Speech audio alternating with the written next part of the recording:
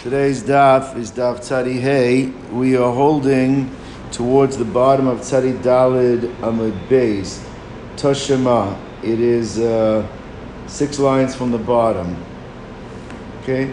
We were dealing with a ruling that we learned yesterday that said as part of the Chachamim's takana to ensure that it is easier for people to do teshuvah, they said that if someone is a perennial thief or a perennial malva beribis, that we actually do not allow people to take back payment from this guy. So we're not talking about the individual that has a one-off theft or one-off, let's say, ribis, but somebody who's perennial, that mean basically he would have to wipe out his whole life savings and give up his house, give up his belt, whatever the cases were over there. They made that takana because they wanted to make it easy for people to be able to do tshuva under such circumstances. So that's what we're focusing on right now. Toshima, come and listen. The Brisa says as follows: Haroin, shepherds. Shepherds generally were known to violate other people's property rights, allowing their animals to graze in the fields of others. Gaboyim, these are tax collectors. Mochsin are custom collectors, people that they take money at the exorbitant rates when you cross over into other properties, into other countries. Teshuvas and kasha, for them to do tshuva is really very difficult because they've stolen from so many people. It's very hard for them to know how they know to give back to who they stole from. But nevertheless, if they know that who they stole from, they can identify some of the people, even not all, they got to do their best efforts to at least give back to the people that they can recognize or identify.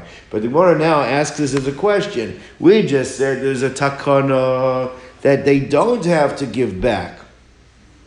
From this brisa, it seems pretty clear is that their tshuva is difficult and they have to give back to people they recognize, means they are required to give back. So Gemara says, no, the pshat in the brisa is as follows. Amri, Bnei Yeshiva answered, Machzirin, they need to attempt to give back, but ein makablim mehen, but we are not allowed to receive it. So Gemara says, if we're not going to be allowed to take it, so then what's the purpose of them attempting to give it back? Well, it says, let's say Yidei Shamayim. To get their full tshuva, let's say Yidei Shamayim, they at least have to show that they made an attempt to give it back. L'maisa, we don't allow you to hold on to it, to keep it. You're not allowed to accept it, but they, at least if they're able to, wherever they're able to, it's part of the contrition, part of showing there's remorse, is attempting to give back. But we ourselves do want to make it easier for them. So when it says like this, at the end of the day, so then why is the tshuva difficult if at the end of the day that we are not allowed to keep that money, right? So why is that considered to be like their tshuva is difficult? And furthermore, let's look at the second part of the brisa. Second part of the brisa says, she'ein mekirin, that if they don't know the money that they know is stolen or that they got through ill-gotten gains, and they don't know who it was from, then what they need to do is use it for communal funds. They need to do something that's going to help the community at large. So what do?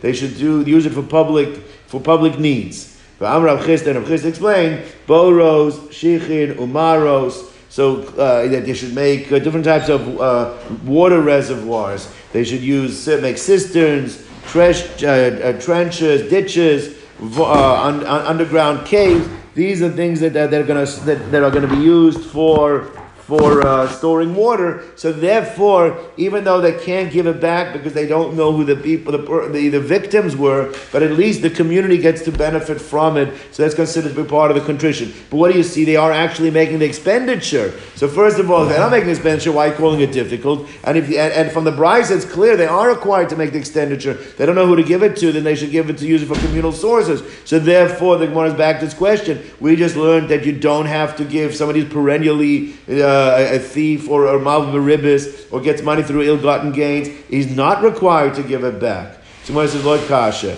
Kan kodim takana, kan la'achar takana. And when it says, must be that brisa that seems to imply that they do have to spend the money on people that they know who they stole from, and the ones they don't have to spend it on some type of communal need, that's talking about before the takana. Remember, the takana only started from the times of Rabbi, but after the times of Rabbi, then the takana was in place, then taka they would not have to make the expenditure. So taka, before the times of Rabbi, that was the reason why the takana is tshuva, it was difficult, and people therefore would be reluctant to do tshuva, but therefore after Rabbi, so the Bryce is talking about before tshuva, and before the takana, and the ruling before was talking about from the times of Rabbi and on. Says the Moraviter.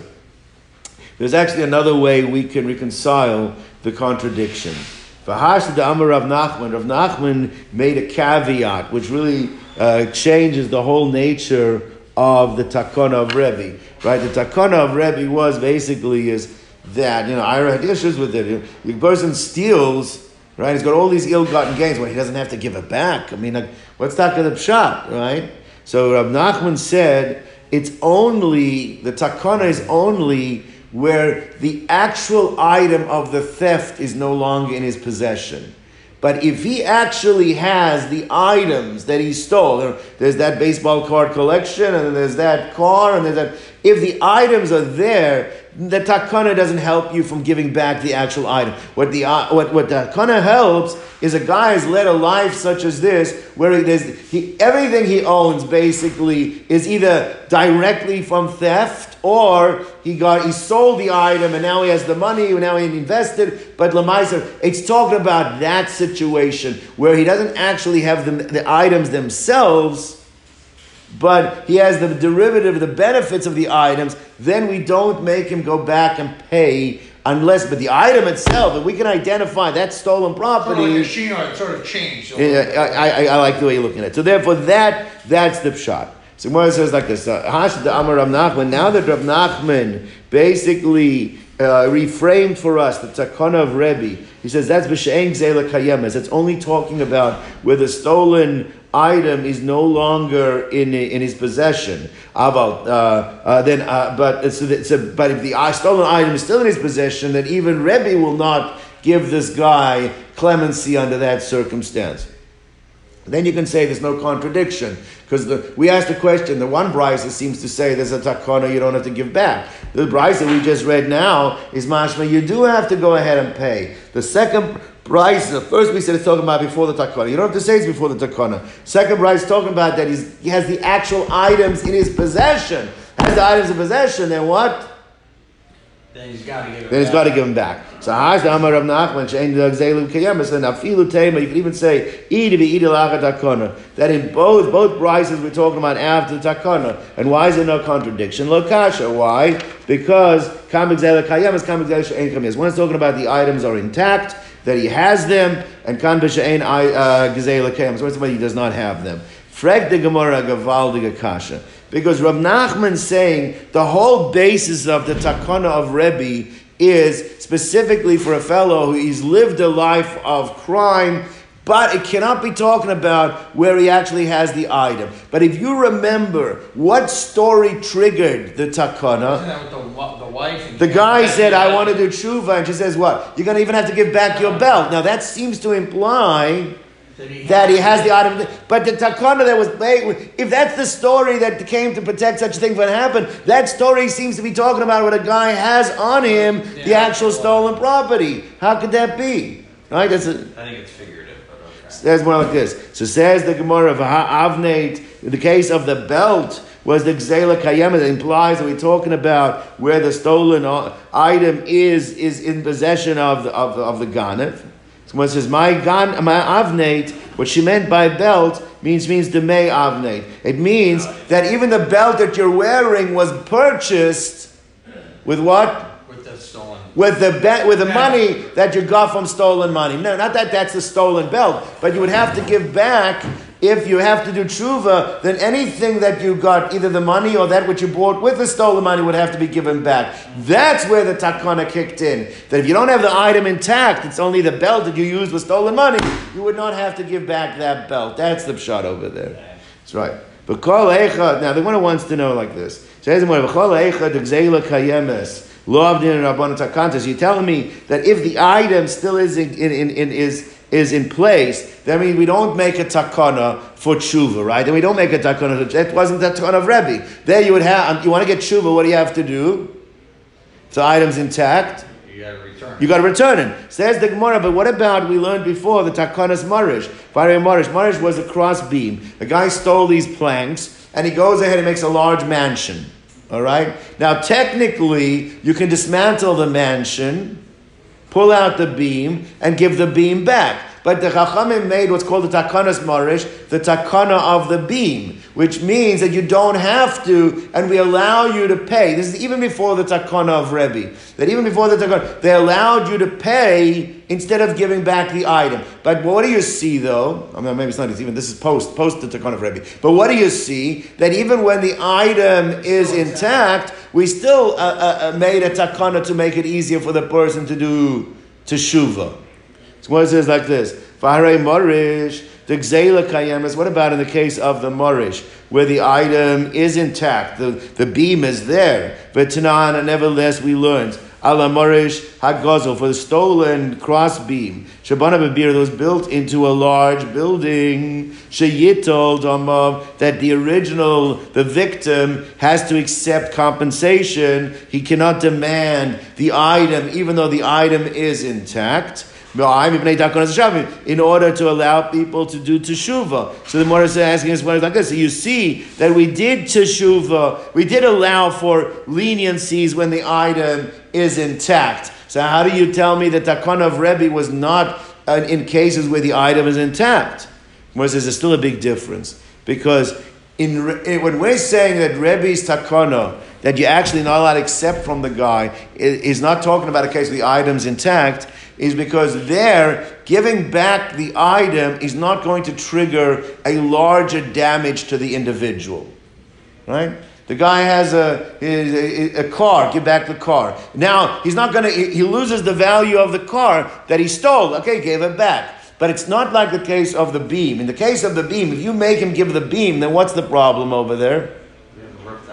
He's going to have to take down the whole house. It's going to cause him tens of thousands of dollars of damage. So therefore, if the item's intact, give back the item. The takanas marish is if giving back the item is going to trigger larger damage, then we viewed it as if the item is no longer there. That's the way the takana works. So you don't have to give an item if it's not there. What does it mean it's not there? Either it's not there because it's mamish is not there, or because it's going to cause the guy damage by giving it back, then we also view it as if it's not there. That's the way you have to view it. So when it says like this, so when it says, Shani Hasam, it's different in the case of the Takanas Marish. The cave and the Ikab say the Bira, because since it would cause the loss of the building, Shavi Rabbanika Delesa, the rabbis were willing to look at it as if what? As if it's no longer in existence. And therefore, now, in the case of Takanas Marish, you pay. But that could be like in the case where it's a one-off. Like we said before, it's a one-off. This Takana only helps for the guy that's the perennial. The guy would have to give everything up in order to be able to do tshuva. But I don't believe this takana is coming. The guy who just one time makeup. Then you have to pay it. But even there we see that there's a leniency. Why are we making a leniency? You have the item intact? No, because if it's going to cause ruining the building, that'll prevent him from doing tshuva, then we look at it as if it's not there. It just happens there, so you pay, compensate, you give the money instead. Okay, let's go weiter.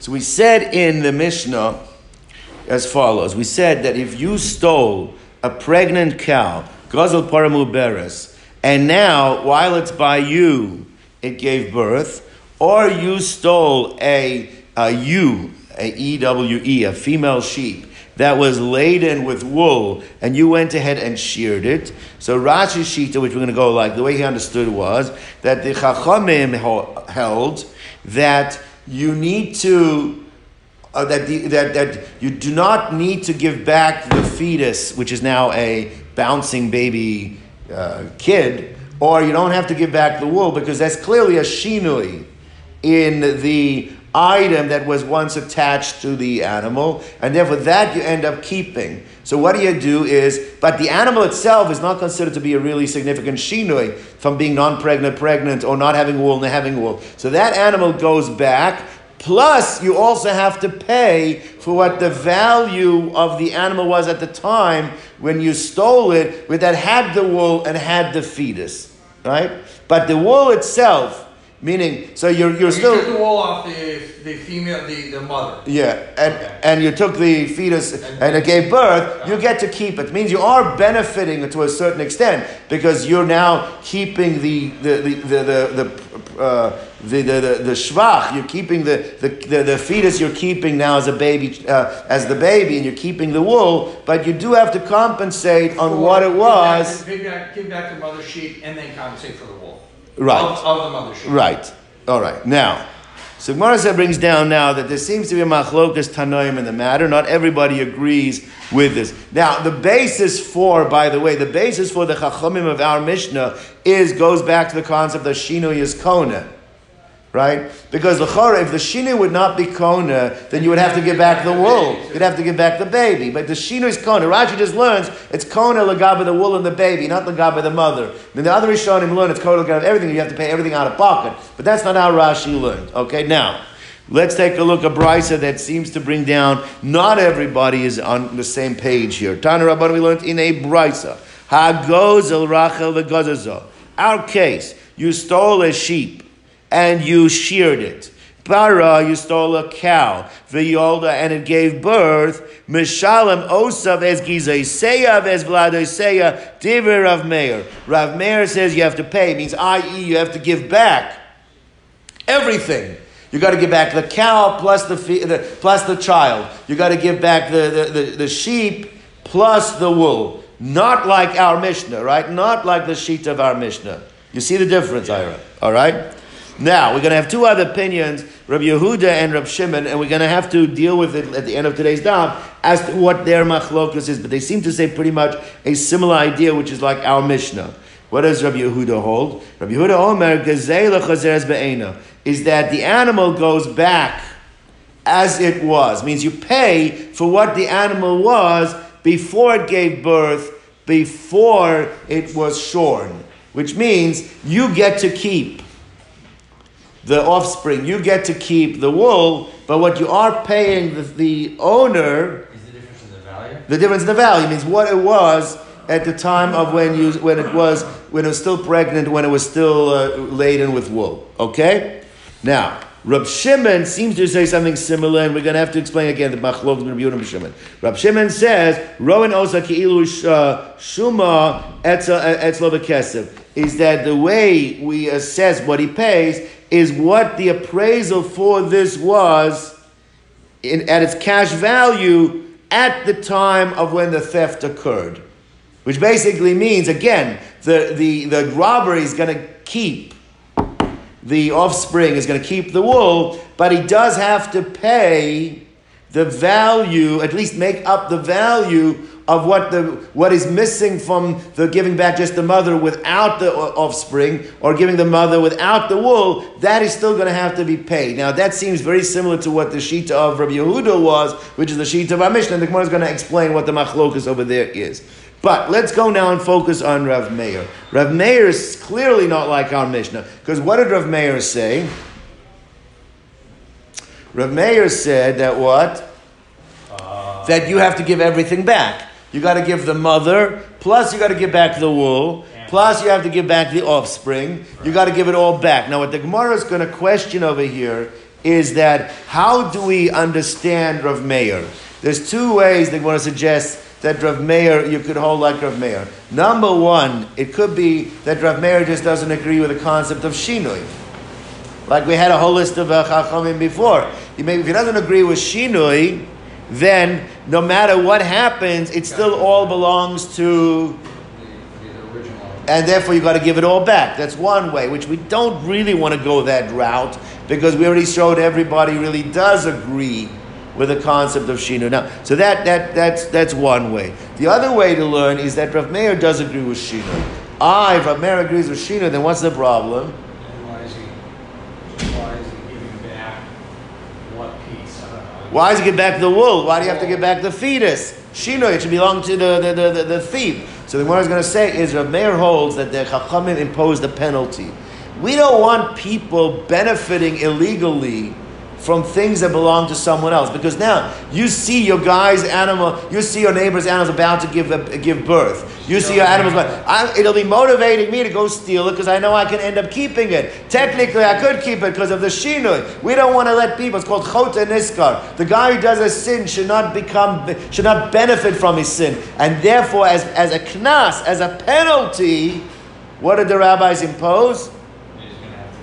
Right, but not because he doesn't agree that there was really a shinui. We're just not going to let you benefit from that shinui, and therefore the rabbis have the ability financially. They go ahead and impose the penalty. You have to give it back. So that's going to be the two parts, the two stadim of the shaila, this version of the Gemara. So let's see inside. See, boilahu, the Bnei Yeshiva had the following shaila.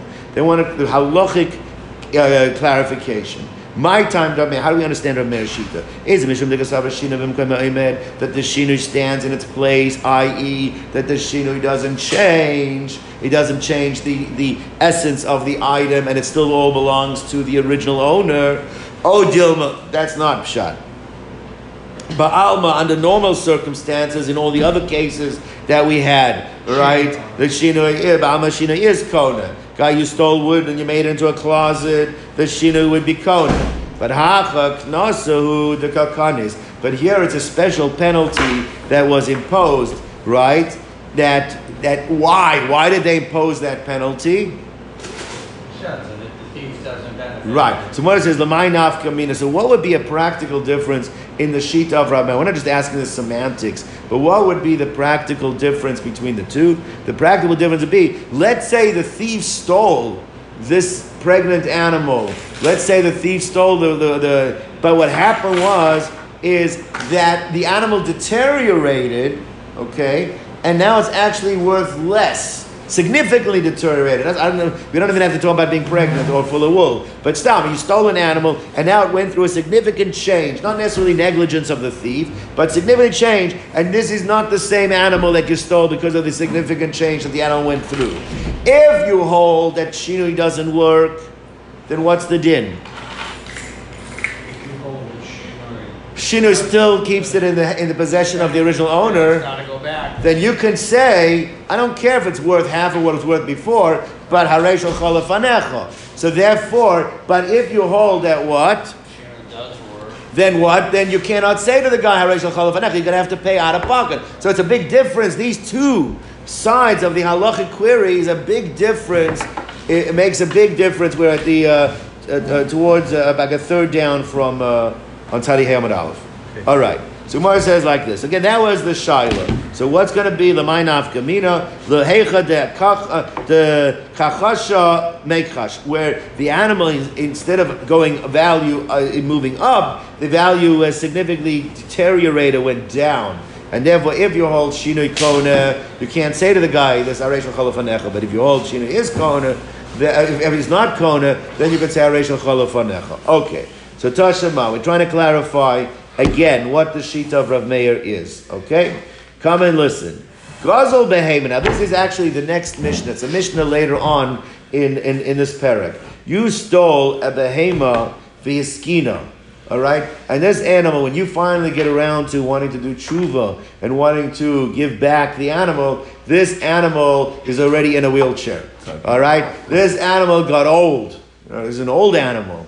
Or avodim, or you stole slaves, vehiskinu, and they are now old. Now, obviously, the fact that they now have gone through this significant change in their age devaluates the original item that was stolen. All right, mishalem kashas agzela. The chachamim shita is that you can't give back the item anymore. You have to pay what it was when you stole. Why? Clearly, what do the chachamim hold?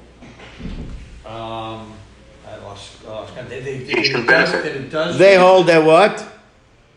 Shouldn't benefit. It does not come. But no, it went down. The value went down. It's not. There's an old slave, an old animal is not worth what you when it was stolen. So why? But if it's the original owner's thing, why can't you just say get it back? But it must be because they hold that that's considered to be a significant change, and therefore Shino is Kona, and this is not the owner's anymore. This belongs to the thief. The thief now has to pay out of pocket. That's the Chacham. So Chacham clearly hold that Shino is Kona.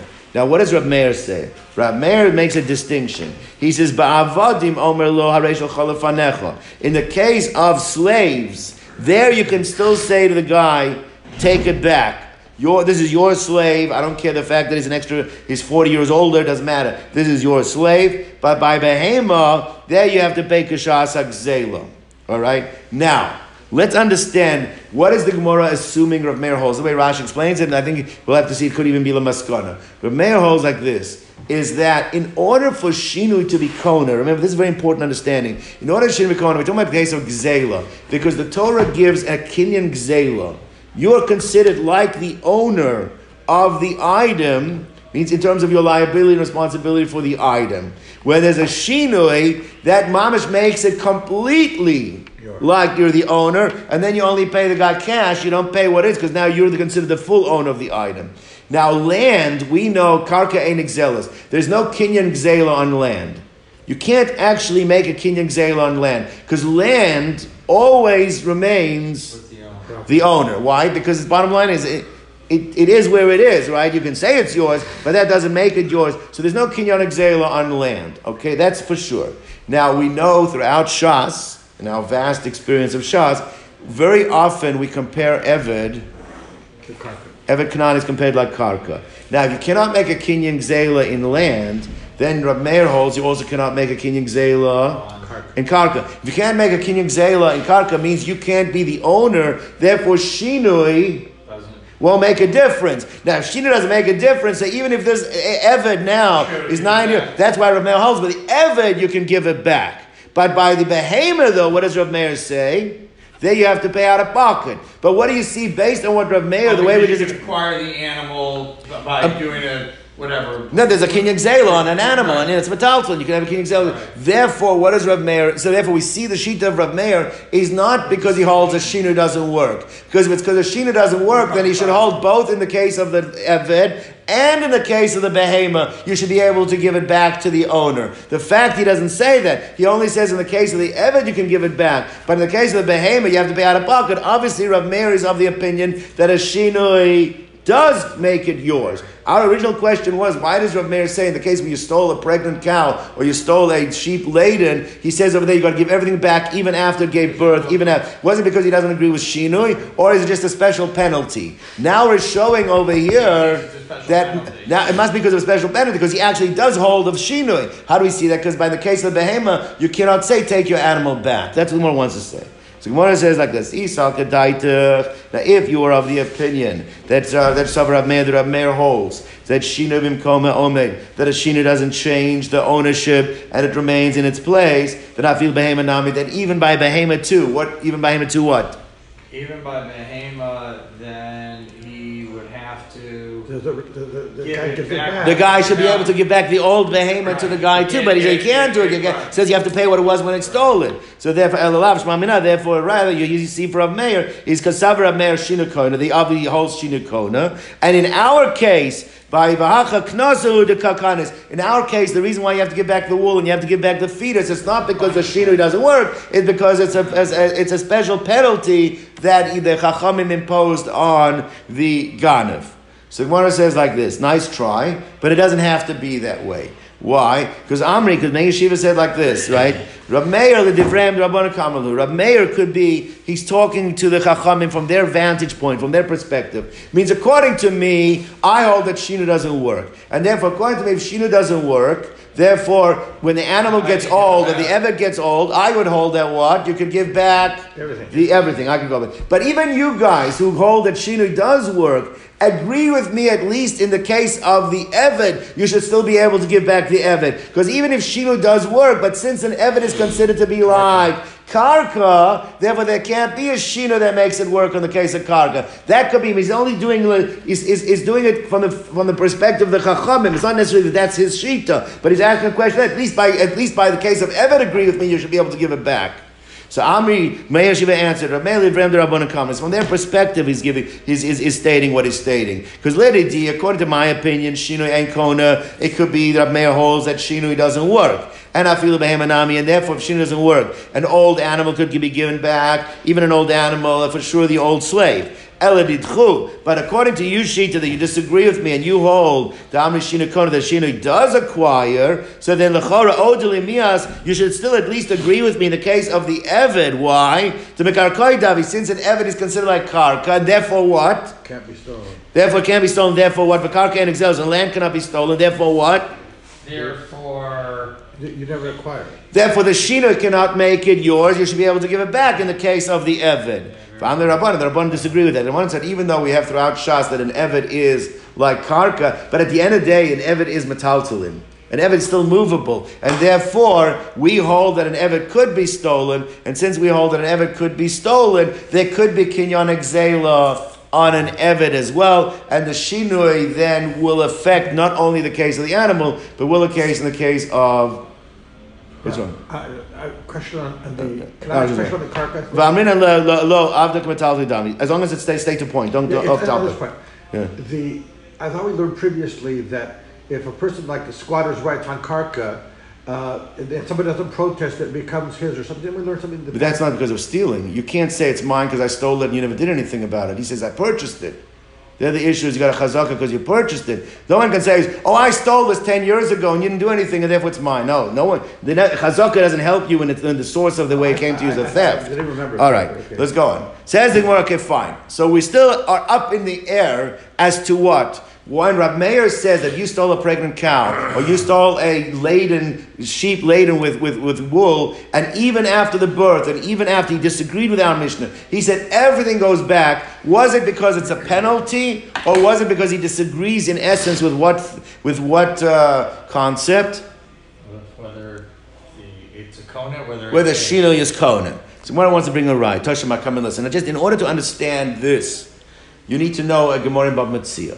Meir Shita in Bava Metzia is that if you hire someone to do something for you, and he changes from the instruction and does it differently, whether purposely or not, he's considered to be like a goslin. He's like a thief. Okay? Not going to get into the full details of why, but that's Rav Meir Shita. That if you instruct someone to do something and he does it differently, he has the same halachas as if what? As if he stole the item. Okay, no, that's the Rav Meir Shita. Now, therefore, Tashma, come and listen. All right? The case over here is you have a fleece. You have wool. Okay? It's cleaned, it's white, and now you give it over to a dyer, D-Y-E-R. You give it over to a dyer, and you ask him to dye it black. And what did he do? He dyed it red. Or you asked him to dye it red, and he dyed it black. Stick with the program. So therefore, now, the point is like this. So, let's think about this for a moment. According to Rav Meir, that considers him to have done an act of theft, right? If you hold that Shinui is Kona, so what should he have to pay? Kefil. Okay, for Goslin, we're not Ghana. Yeah. What do you have to pay? If Shinui is Kona, so who owns the colored fleece? Shinui is Kona, so who owns it? The dyer owns it, and he would have to pay for the value of the fleece as it was when you gave it to him when it was white. Okay. If you hold the Shinui is not Kona, then l'chora, it's true that it's not the color I wanted, but now it's been it's increased in value, but it's my item that's increased in value. You don't have a right to hold on to my item, right? So let's see how Rav Meir rules, because now that'll tell us whether Rav Meir holds whether he holds of Shinui Or it's not all of Shinoi. Everybody with me? Yeah. So one says like this. To paint it, to dye it red, he dyed it black. Shachar, to paint it dyed black, he dyed it red. Rav Meir Omer Nosen Lo Dmei Samro. He pays the owner the value of what the wool was, L'chora, at the wool was at when? When he gave it to him. When he do it, right? Now, the Gemara points that out. He just says you pay the value of what the wool, the made smara in. That means he seems to be paying only what the original value of the wool was, but the made samra v'shvacha lo. But means you don't have to pay the wool with the new improvements. Why not? Because it still belongs to the original owner. What's that? It belongs to the original owner.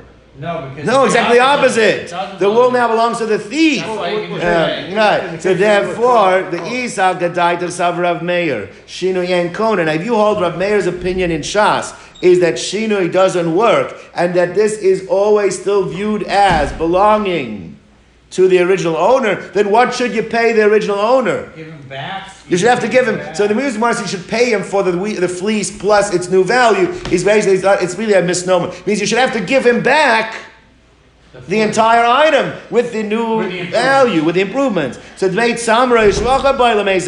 should give him the fleece with its improvement back. Elalav, clearly from here, what do we see Rab Meir Shita is? That he holds, Mami, no, because Rab Meir Shinui is Kona, and since over here we can prove Rab Meir holds Shinui is Kona, then we go back to our Shaila. So back in the Shaila, when you stole a pregnant cow or a cow with wool, and you sheared it or you birthed it, why do you have to give it back? L'chora, if Shinui is Kona, you should just be able to. You should be able to hold on to the improvements of one. So it must be, it's on the back of your neck. So therefore, must be what? Therefore what? It must be that the reason there Rav Meir makes you give it back, it's not because the Shinui didn't work. The Shinui did work, but it's a penalty. We penalize you because you targeted somebody to benefit yourself. That we don't allow to happen. Everybody with me? That's a good proof. So therefore, Sahachak Nasu Dekanis, Shmami no. It is a good proof. So now we know that Rabbi Meir holds that Shinui is Kona, but he's willing to make penalties, so the chot is not going to be niskar. Okay. Now, Ika da Amri. Now we're going to go through an alternative version in terms of what the Shaila was, in terms of understanding Rav Meir's sheet and how he understood Rav Meir. But is that going to impact whether Rav Meir does or doesn't hold? No, it's going to interact our original Shaila.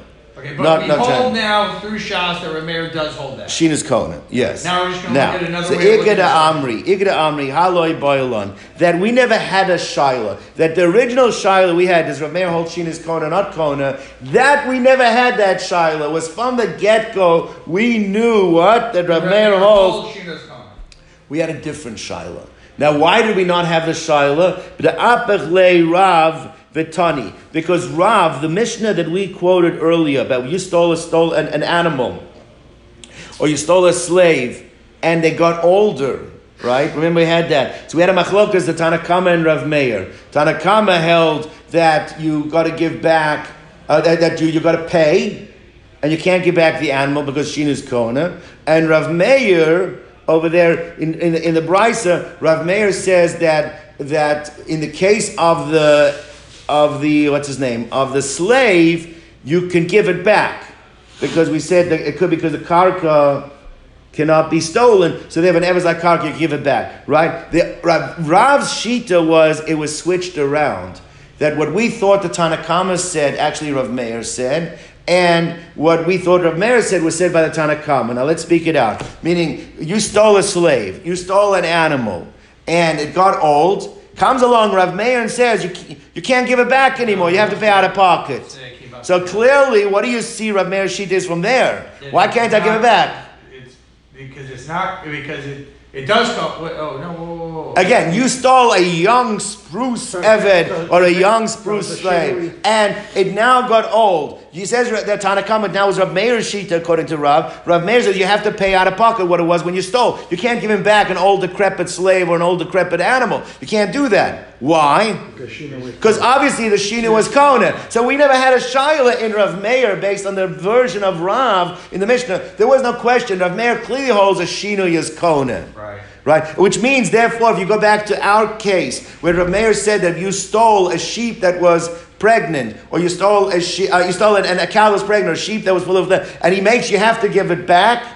It's clearly the reason you have to give it back is because it's a knas. So we never had that as a shaila. That wasn't our shaila originally. So what it says like this. So that wasn't our shaila. But the up of Rab, because Rab switches around the sheet of the Batani, and he learns in the Mishnah as follows. Gazal behema v'hiskina. You stole an animal and it got old. Avadim, you stole slaves v'hiskina and they got old. Mishalim v'kshazak zela, you have to pay what it was when it was young, when you stole it. Divrei Rav Meir. It's the chachamim that say, be'avadim, since we hold avadim is like karka, omer l'roichash chalafanecha. So vade, we see from that Mishnah, which is the next Mishnah coming up, that Rav Meir shinu kona, for sure shinu is kona.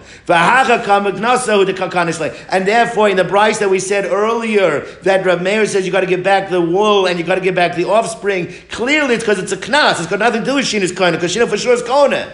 So therefore, what was our shaila? We had a different shaila. We had a shaila is like this. What are the parameters of this knas? Meaning the purpose of the knas was that we don't allow a thief to benefit, right, from somebody else's property. The question is that specifically if that was his intention and he knew he was doing something wrong? Or what happens if the guy is an Ama'aretz, the guy doesn't realize he's doing something wrong? Would we still impose the penalty? That's a different shaila now, right? The Ikad Amri, the version, we know it's for sure a knas. The only question is, do we apply the knas only where it's done b'mezid, or do we even apply the knas where the person did what he did illegally b'shogeg? Okay, now we're going to see if we can bring proof one way or the other. So when it says Kikami Boilan, Kikai Boilan, our shaila was Achi Boilan. This was our shaila. What was our shaila? This was our shaila. Kika Kanis, when Rav Meir makes their penalty, is it only after the act was done by Mazid, where you realized you're doing something deliberately illegal? But if it was it was not done with the intent to do something illegal, even though now you end up benefiting. Lo kanis odilma afilu b'shogeg. Even in a case where it's done inadvertently, nami kanis, there still will be a penalty. So Toshama, come and listen. So Gemara now wants to bring a proof from the following. It says as follows. Now, there are 5 cases we're talking about as follows. The rule we're talking about encumbered properties, right? Encumbered properties are that some type of transaction occurs, and you the seller underwrite that you are taking responsibility for the property, and you encumber your properties. That means even if subsequently you sell them to a third party, the lien that's created because you secured the sale, you underwrote to take security on the sale, or we'll see in the case of a loan, is that third party now is subject that the original person can come and take it back. All right? Now we're going to see Chachamim felt that it's very important to protect commerce. If you don't want to do something that stymies sale. Because if people are gun shy and don't want to buy and sell, then what happens? No commerce. The society is going to go down the tubes. You need to be able to. So therefore, in certain cases, all right, they did not allow collection from encumbered properties from a third party. They did not allow. They qualified what can or cannot be taken. All right?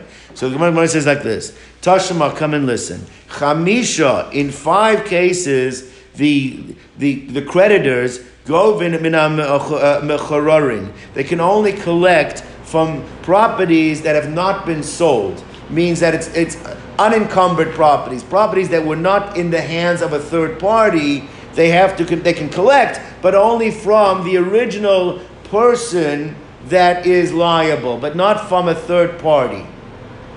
Okay? 5 cases. Ve'elu, these are them. So each one of these needs a bit of an explanation. So let's go with the first one. Okay? Ve'elu, peiros v'shvach peiros. All right? It's produce and the improvement of the produce. Now let me explain to you how Rashi explains this. Okay? This is more we had believing suvis. Now what's the case over there? The case was like this. The case was that a thief stole property. Okay, he figured out how to get property from the original owner. So he now owns this, and he goes and sells this to a third party.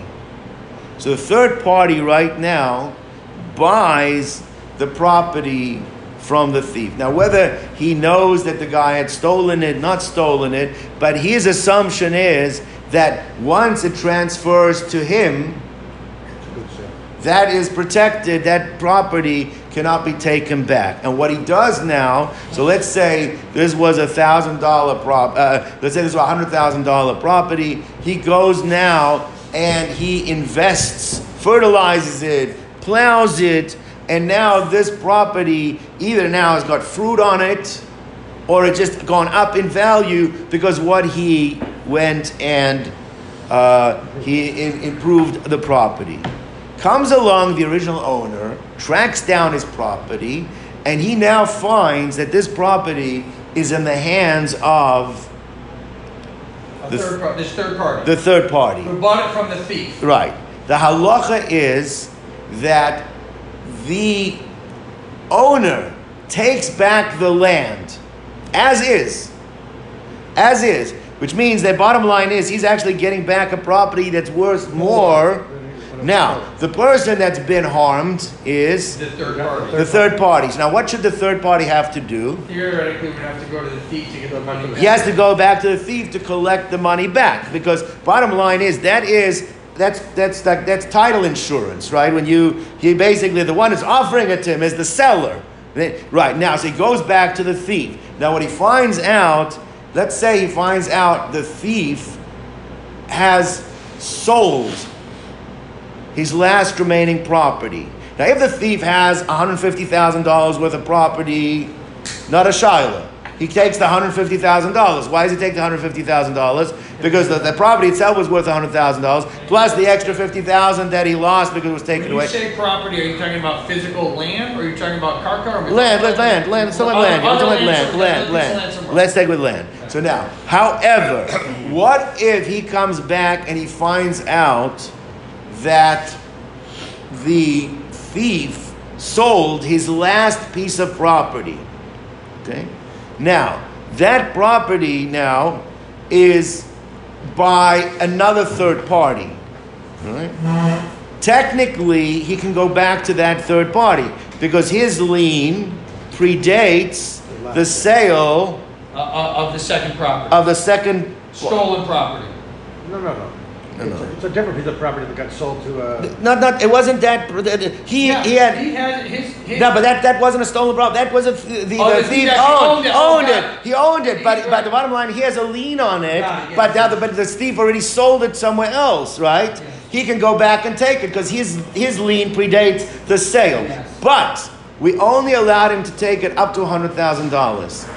We don't allow him to collect for the $50,000 of payrolls or improvements that he cannot take. That he would only be able to collect from the thief himself. He cannot take it from the encumbered property that is the spin-off because now he lost his property. What's the logic behind that? Why is that? So the reason is because Chachamim said we have to protect buyers. Now, as a buyer, I can figure out what your last 5 sales are, and I can leave you with enough property. If I'm the buyer on the list, and you've got 5 other properties that you've sold, as long as I leave you enough property to cover those 5 sales, I know I'm going to be protected. Because let's say you've had $1 million worth of sales in the last 5 years, okay? Now, any one of those could be the guy could come back and want his money back because it could be stolen property, could be. But I know you have $1 million worth of property on you right now. I'm buying $250,000 worth of property, but I'm leaving you with $1 million, knowing that I'm covered. Because bottom line is, whether you sell it, whatever you do, it can't come back. Those previous sales can't come back to me because I left you. But that could only be calculated on the actual principle. But how are you going to calculate what improvements they're going to be? Say the Chachamim, therefore, improvements can only be taken from Bnei Chorin, can only be taken from the person himself. you cannot go to a third party to collect on your improvements. Clear? That's the first two.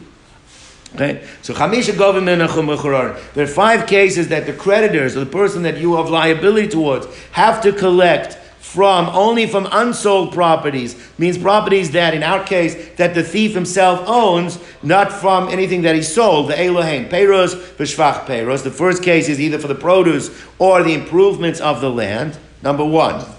Number 2. Case number 2. Let's put in play. Man marries a woman. Okay? And she has been married before and she has children. Technically, Johnny, the person is not responsible for those children. Why? Because they're not his children. Right. But she says, I'm not marrying you unless you take on financial responsibility for those children. Now, that creates a liability on the properties of the second husband, because those properties now have to be used to support them, right? For the mazonos, for the upkeep of them. Now, let's say what happens is that something goes wrong. The husband is either not around anymore or he's refusing to do it, all right? The wife and children can go to the existing properties of the husband and do what? Collect for the upkeep, for the mazonos of the children.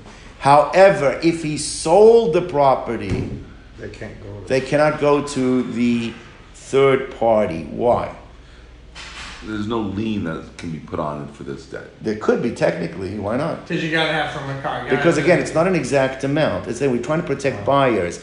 Buyers can protect themselves with leaving enough money behind to cover an outstanding debt. But how are you going to cover what amount are you going to leave in a case from his owner? So therefore, that they can. Gelson's versus. Yeah, we don't know. We don't know the special diet. They eat whatever it is. Anyway, the point is like this.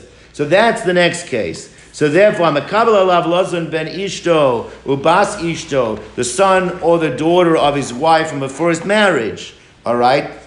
Similarly, the get chov she'ein bo achrayus. All right. Now, get chov. The word get actually Rashi Tosfos, the first Tosfos in the Masechta. Get just means a document. A document could be a loan. We use the word get now synonymous with a divorce, but it doesn't have to be. It could be a loan document that did not have achrayus written in there. What is achrayus in there? Achrayus means that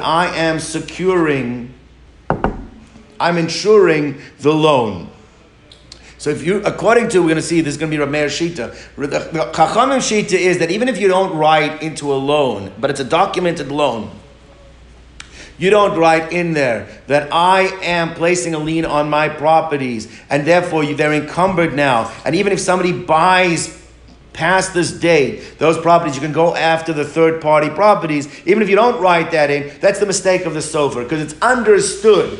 Any written document, any written loan has built into it the ability to collect from encumbered properties. Rav Meir disagrees. Rav Meir says, if you don't write it in, then it's like a verbal loan. A verbal loan, you can only go after Bnei Chorin. You cannot go after the Meshubadim. You can only go after the unencumbered properties. You cannot go after the encumbered, sold third-party properties. That's another case where you didn't write into the loan the words that you can go after, that it becomes a lien on the properties. And the last case is Ksuvas Isha Shein Ba'achrayus, that you did a Ksuva, same idea. You did a Ksuva with an Isha, and you did not write in there that these properties are being identified. They're being putting a lien on them. They're being made into Meshubadim, that if anybody tries to buy these properties, the wife will be able to go after them. If you sell them, the wife cannot go after them. But according to Chachamim, you don't have to write that in. It's automatically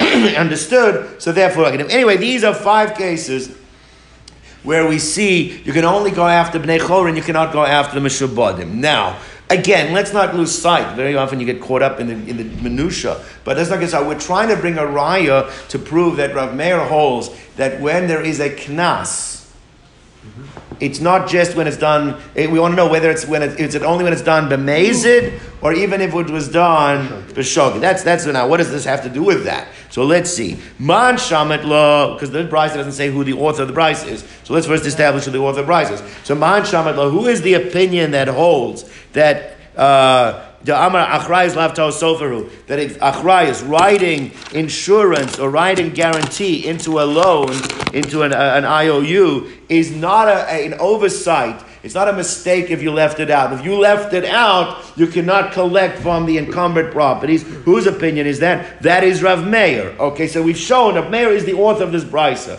And what does it say in the brisa? It says V'ktani peiros v'shvach peiros. And it says in this brisa the case of produce and the improvement of the produce, the improvement that is done to the properties, okay? So we said in those cases you cannot take it from the third party for the produce or the improvements of the produce. You can only take it from the thief himself, but not from a third party. Now let's understand this. Now, Shvach Peiros Echidami, what is the case exactly of the improvement of the property? We spoke it out. Kagon, for example, Shegazol Soda Mechaveiro. The case was that the thief stole it from Reuven. Okay, Reuven was out of town, right? Someone told me that it happened over here. That he moved, Yair Cohen, he moved into a Valley Village. He had purchased or leased a house. I don't remember, it was a buy or lease. And then it found out that the person who sold it or leased to him, it was like a scam going on at the time. It wasn't. So that's what happened over here. So a guy stole the property and went and sold it, and went and sold it to somebody else. All right?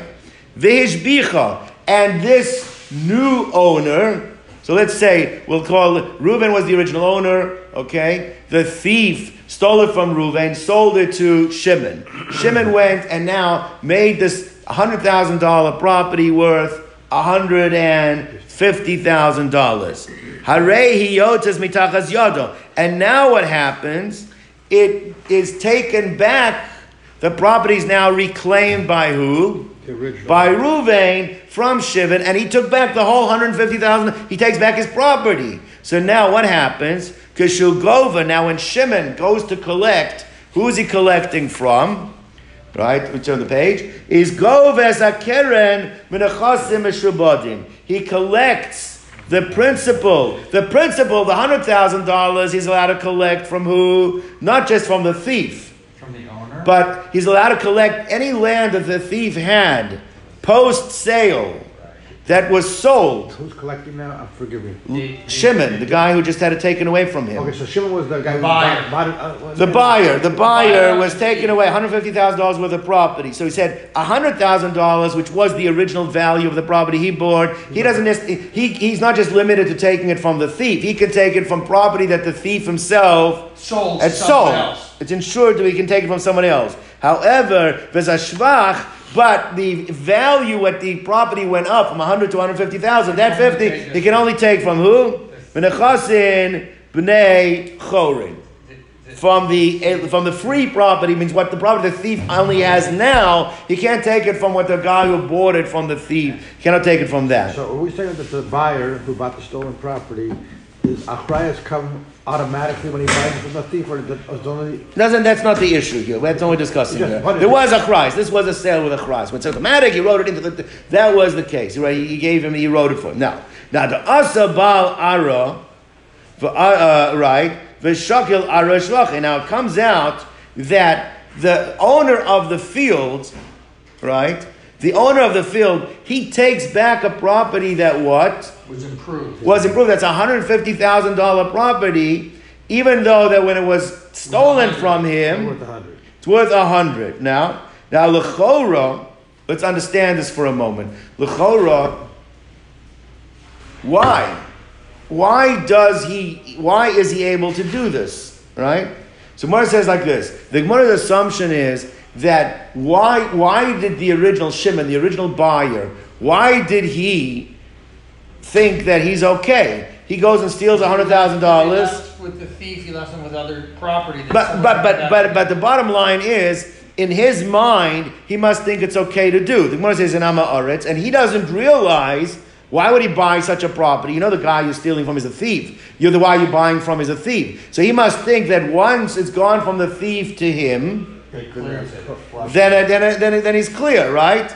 He's clear, okay? So now, and still what happens? He's penalized. How's he penalized? Because he doesn't. Because the guy only had a property was 100,000. You're letting him take 150. all the. So the one wants to see. So you see from here that when we penalize, we even penalize a person that didn't realize that he's doing something wrong. I'm sorry, he bought it from the thief knowing the guy was a thief. He didn't know he was But no, he couldn't know that he was a thief, but in his mind, he doesn't know the halacha. He thinks that once it changes hands or whatever it is, he's protected, and therefore he invested in here. He doesn't think he's doing anything wrong at this point, right? Yeah. So my love, we're not talking about an ama oretz. The lo yoda, the karka, nixelis. He doesn't realize that land is he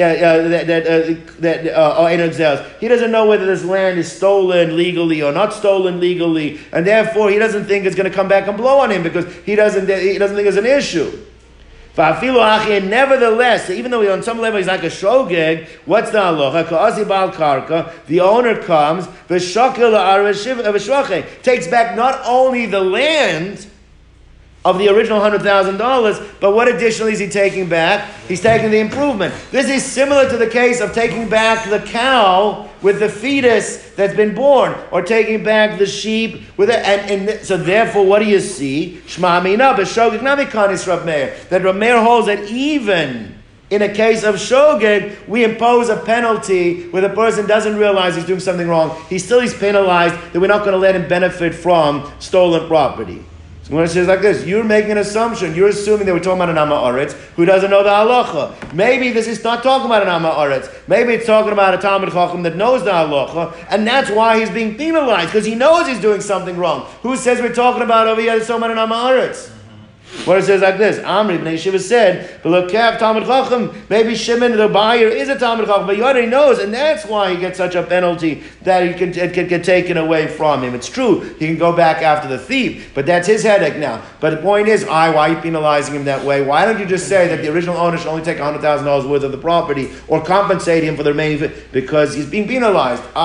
He didn't know. He did know. Who said he didn't know? We said he didn't know. Tashima, come and listen. Now the Gemara wants to bring a raya from a case we had. Remember, the case was you hired somebody to dye it black.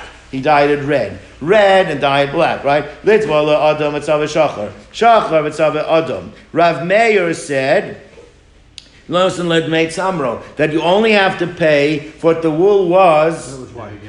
But who keeps it?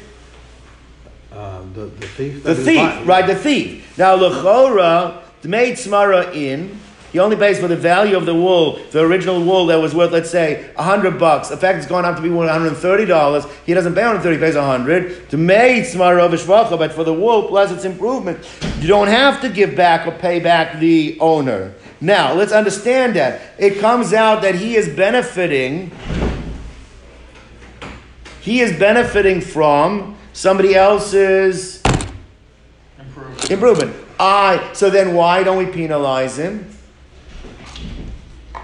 Then why don't we penalize him? Must be because this guy doesn't realize. The guy made a mistake. He didn't realize that he's doing the wrong color or the wrong. And therefore, if it's a mistake, Rav Meir doesn't penalize him. So this is the raya. So therefore, that in the case of shogeg, all right, he's also considered subject to the penalty. So the maid's so you should have to pay him the full 130, not just the 100. Therefore, you see from here, the Mezid Kanis, or Meir's penalty is only in the case of Mezid, but B'Shogeg Lo Kanis. But in the case of Shogeg, Lo Kanis, Rav Meir did not penalize. All right.